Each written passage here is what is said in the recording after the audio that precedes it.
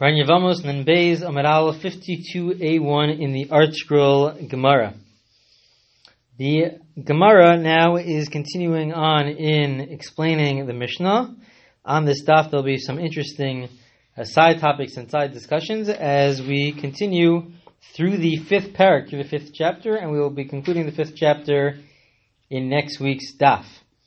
So, we mentioned that the Mishnah starts off with a machlokas, a dispute between Rabbi Gamliel and the Chachamim, about whether or not we say yesh get achar get or yesh maimer achar maimer. Essentially, without getting into too many details, the case was, let's say, where you have Ruvain, who's the brother-in-law, and there are two co-wives who are the sisters-in-law, Rachel and Leah, and a person gives a get, a rabbinic form of the chalitza, or does maimer, a rabbinic form of the yibam, to both Rachel and to Leah. There's a dispute whether or not the second time has halachic significance or not. And so the Gemara asks that the Mishnah, the very next line in the Mishnah asks Ketzad, excuse me, and that's a very different case. The case that the Mishnah discusses right thereafter is a very different case. It's not where you have two sisters-in-law. The case over there is just between Reuven and Rachel. There's only Reuven and Rachel. And it discusses just what happens when Ruvain gives a get, does maimer to Rachel, and then does something else. So it's a very different case. So the Gemara just has a technical question. Hi get achar get who? Is this really, how is it connected to what the Chachamim and Rabbi Gamliel were arguing about, which is a totally different case? So the Gemara clarifies, Amar Rav Yehuda Hachikam, Rav Yehuda explains this is what the Mishnah meant to say. Get achar get, umaimer achar maimer keda amra, and the whole dispute between Rabbi Gamliel and the Chachamim that we discussed in last week's recording, that's the first part of the Mishnah. But now there's a new part. Yavam echa v'yivama achas, keitzara terasan, also maimer v'vimtam, and also get shricham and a chalitza. Now there's a new part to the Mishnah. What happens if, it's not as complicated where we have two sisters-in-law and you do get to both or maimer to both. You just have one. There's only Ruvain and Rachel, that's it. And he does maimer first, and then he gives a get. So what are the laws? What are the different laws when it comes to removing this type of an attachment between Rachel and Ruvain? Okay, that was just a technical point. The Gemara now continues with one of those cases. Again, so now you have Ruvain and Rachel, just Ruvain and Rachel.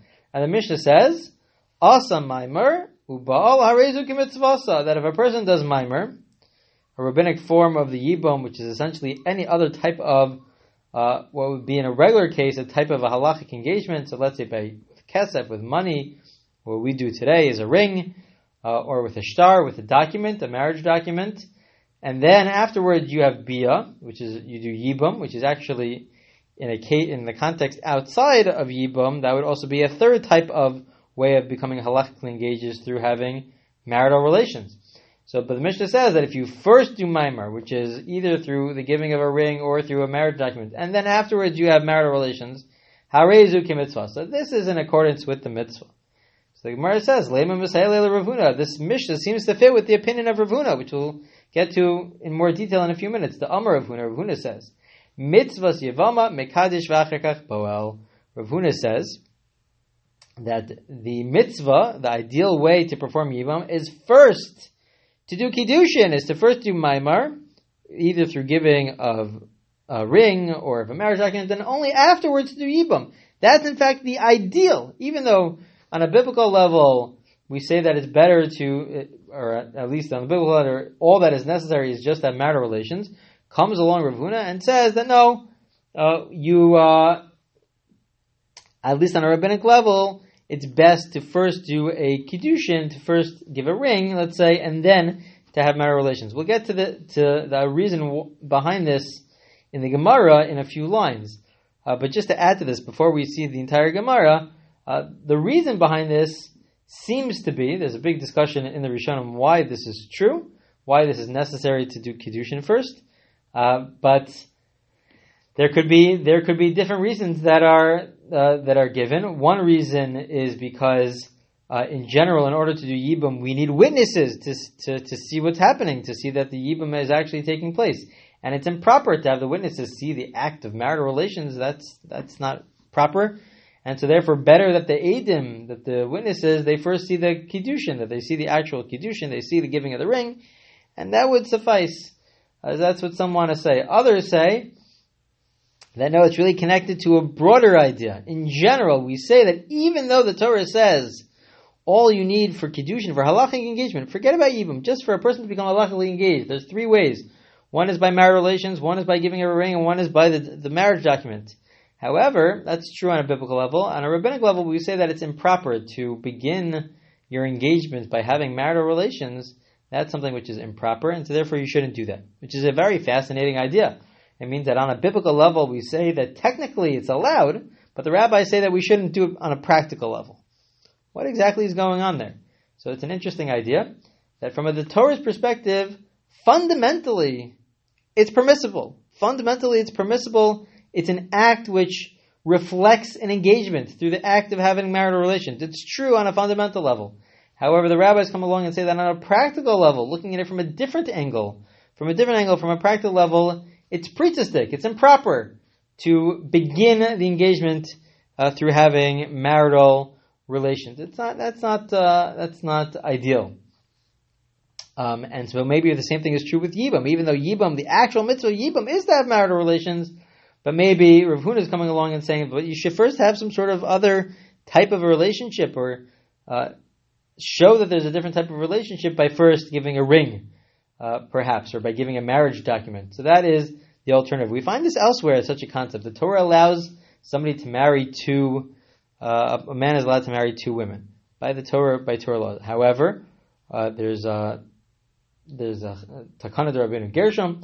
The rabbi said that no, you're not allowed to marry two women. So it could be that it's trying to reflect a certain relationship between the husband and the wife, to say that it is permissible on a fundamental level from the Torah's perspective. It is permissible to marry two women with regards to how to understand the roles and the purpose of marriage. However, the Chachamim, they say that it's improper. It's improper to from a different angle. It's improper to be married to two women, and so therefore, even though from a Torah perspective, from one angle it might reflect something about a marriage, but from a different perspective, it's something which is improper. So we have this in different scenarios. Anyway, so the Gemara wants to say that maybe the fact that the Mishnah says Harezu kimitzvasa, this is the proper way to do it, by first giving a ring and then having marital relations. This is like Rav Huna. The Gemara says no. Ema avzu kimitzvasa. Maybe the Mishnah is really not saying that this is the way to do it, but it's saying this is one of the ways. You could just do Yibam, just have marital relations, or you could also do Maimer and then Yibam. But the Gemara says Pshita. The Gemara says it's obvious. What would have I thought? Why would I think that I don't fulfill the mitzvah by doing Maimer first? Why would I think that that's a problem? So Gemara says a very interesting language. Sakadaita chamina kev damar marha usam Maimer biyevimtu parchay menazikas mutmin v'chalala zikas yirusim v'nisuin emala mitzvah ka'avid kamash malan. No, I would have thought that maybe as follows. If I did Maimer first, if I did a Kiddushin, a halachic engagement first, which is not something which is necessary for Yibam, I might have thought that maybe what I'm doing is that I'm showing that there's really two different tracks. There's the Yibam track of how to get married to your sister-in-law, that is the Yibam track, and then there's also the Kiddushin track, the normal track of how to getting a halachic engagement, which is through the ring or through a marriage document. And one might have thought that if I give a ring, I'm trying to say, you know what? I'm not doing Yibam. This is an act to show that I'm not really doing Yibam. This is a different track. It's not the track of Yibam. This is the track of just a regular halachic engagement like to anybody else. And so therefore maybe I've totally uprooted the whole concept of Yibam by going in that track. That's what one might have thought if I did Maimer first. So Kamash Malan, the Mishnah is coming to teach us not that we need Maimer first like Rav Huna, but that it still works. If you did Maimer first, if you did this halachic engagement first, no, we don't view it as though it's a different track and now you can't do Yibam. No. It's all leading up to Yibam, and it's perfect, and it's fine. It's not a problem. That's the purpose of the Mishnah. The Gemara now discusses Rav Huna's opinion. Gufa. Amar Rav Huna. Rav Huna says, Mitzvahs Yibam Mekadesh v'acher kach Boel. He says two statements. Statement number one is that first of all, the ideal form, the best way to do it is first to do Maimer, the halachic engagement through a ring or through a marriage document, and then to have bia, and then to have do the actual mitzvah of Yibam, which is through having marital relations. That's the best way of doing it. Statement number two, and we explained why earlier. Statement number two is v'im bavas Maimer kana. But if you flip the order, says Rav Huna, if you flip the order, if you first do bia, you first do Yibam, the marital relations, and then afterwards you give a ring, it also works. So the Gemara says, what do you mean it also works? What's the problem? Why would I think it doesn't work? I did bia, I had marital relations, I did what the Torah told me to do. Afterwards, I give a ring. How could that make it worse? So the Gemara says, you know what? It's not going to make it worse. You're right, it's not going to make it worse. But what happens maybe if, I would have thought that maybe this is different if I have bia, if the purpose is that Rav Huna is telling me that if all I have is marital relations, but I don't even give a ring, I don't even have a halachic engagement. It's not found at all, this halachic engagement of giving a ring. All I do is have bia, is have marital relations, and that's it, to signify this new marriage. So then I would have thought that might not work. Comes Rav Huna to tell us, you know what, it does work. It really does work. So the Gemara then asks, Vahatanya Loka. But the Brisa says, there's a Brisa that says that a person gets malchus, a person gets lashes by just having bia. This is a case of Yibam, Rachel and Ruvain. Rachel, their sisters-in-law and brother-in-law. If they only perform the act that the Torah tells us to do, of having marital relations without a ring or without a marriage document, so then the Brisa says that you get malchus, you get lashes. And Rashi explains that at this stage of the Gemara, before the answer, we think that this is lashes from the Torah. This is a prohibition from the Torah, which is very strange because the Torah says this is what you have to do. So the Gemara explains, it doesn't mean from the Torah. Makas mardis midirabanan, a very interesting principle that says that no, it's not from the Torah. The rabbis instituted that such a scenario is deserving of malchus, is deserving of lashes. Certainly it works, like Rav Huna said. If all you do is have marital relations through the act of yibum, that's what the Torah told us to do, it works. However, on a rabbinic level, the rabbi said that you're allowed to, that they're deserving of getting lashes because it's not proper. It's not proper to create and begin a relationship in such a way, like what we explained earlier, through purely just the act of having relations. Just parenthetically, some note that there's a custom that the chassan and kala, the bride and the groom, that they fast on the day before their wedding. The day of their wedding, they fast. Right before their wedding, they fast. And some explain because they're trying to highlight and to show that even though tonight is the night where they're able to become married and physically intimate, but there's a lot of different aspects, not ignoring that aspect. It's a very important aspect of the marriage, but it's not everything. It's not the entire part of the relationship. It's an essential part of the relationship, but there's a lot of different facets to the relationship. And so a person abstains from food, from the physical, right before their wedding. So some want to explain that, which fits with this idea of Rav Huna, that the first beginning act of their halachic relationship shouldn't be through bia. It shouldn't be through the act of having relations. And he would go so far as to give them malchus, to give them lashes. Now, this idea of giving lashes, some commentators explain that this is the right that the rabbis have for in every single generation. They have this right in every generation to punish those that are acting improperly, even if the Torah doesn't say that this is improper. But if they feel that it's something which is improper, they have the ability to act upon it and to give them lashes. Discussion whether this is the same type of lashes that the Torah is referring to, but in the end of the day, they have this ability. So now, once we go on that topic, the Gemara now gives a list of Rav. Rav was an Amora, Rav was from the time of the Gemara, and gives a list of different things that he would give lashes for. A very interesting list. The Rav Menagid, Rav gave lashes for the following cases. Man the Mekadesh would be a person who, forget about Yibam, but if it's just a regular engagement, they get engaged by having marital relations. The Torah says it's allowed, but Rav said, no, you get lashes for this because it is priestistic, it's improper to do this. First, give a ring, and then after you're fully married, so then you can have relations. Another case is Man de Mekadesh Peshuka, a person who gets married they just get married in the marketplace. They just go ahead and they throw a few coins to somebody else and say, oh, we're married. The other person says, okay. So it's improper. It's improper to do that. That's just, it's in the marketplace. It's not in the proper setting to get married. It's just on the street that they get married. So he also gave lashes for that. Uman de Mekadesh Below Shiduchi, or if somebody who gets engaged without the agreement beforehand to get married, without having that formative agreement. Other cases that he would give lashes, man de Mevatel Gito, man de Masr Moda Gito, different cases where a person decides to give a divorce document to his wife, and then he nullifies it, he backs out of it, or he serves a notice that the get is being written against his will.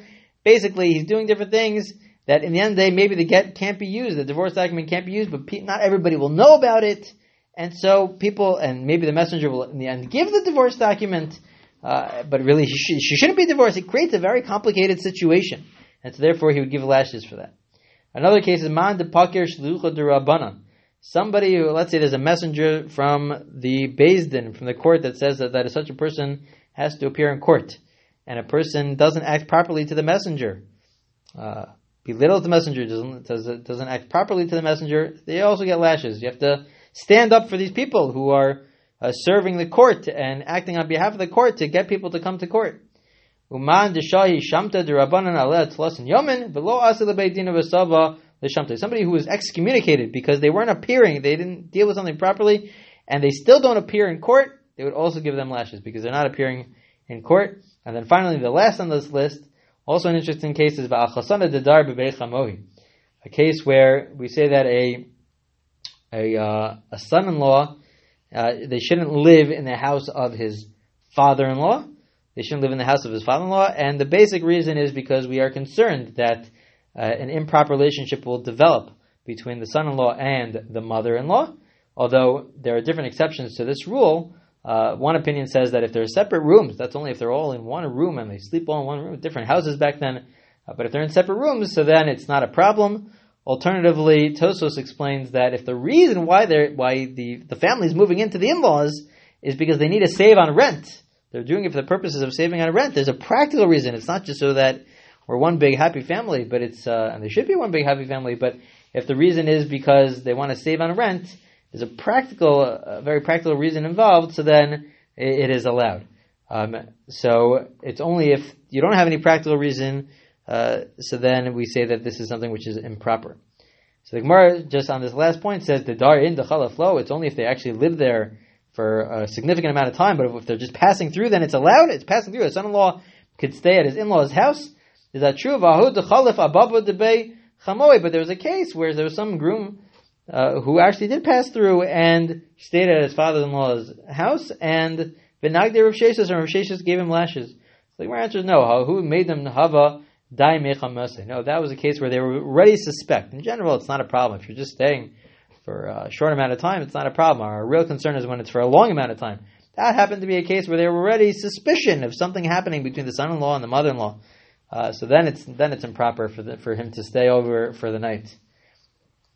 The Gemara quotes another opinion, Nardai Amri, Bekula lo menagid Rav. Rav did not give lashes. It's not true. He did not give lashes in all of these cases. It's not true. The only a few cases. Ella lemekaj rabia below shiduchi. 2 cases. One case is when a person gets engaged through marital relations, which is improper. Get engaged with giving of a ring. Doesn't have to be your first halachic act of a relationship. And the second one is below shiduchi, if a person gets engaged without the initial agreement to get married.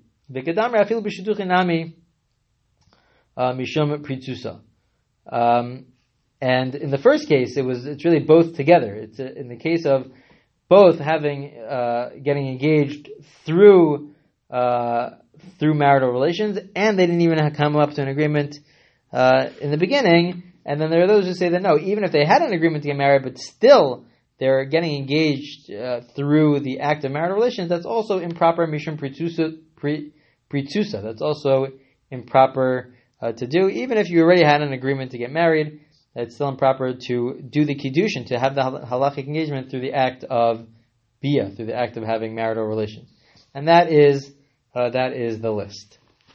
So we will conclude and we'll continue. We finished that topic and we'll continue with a new topic in the next recording.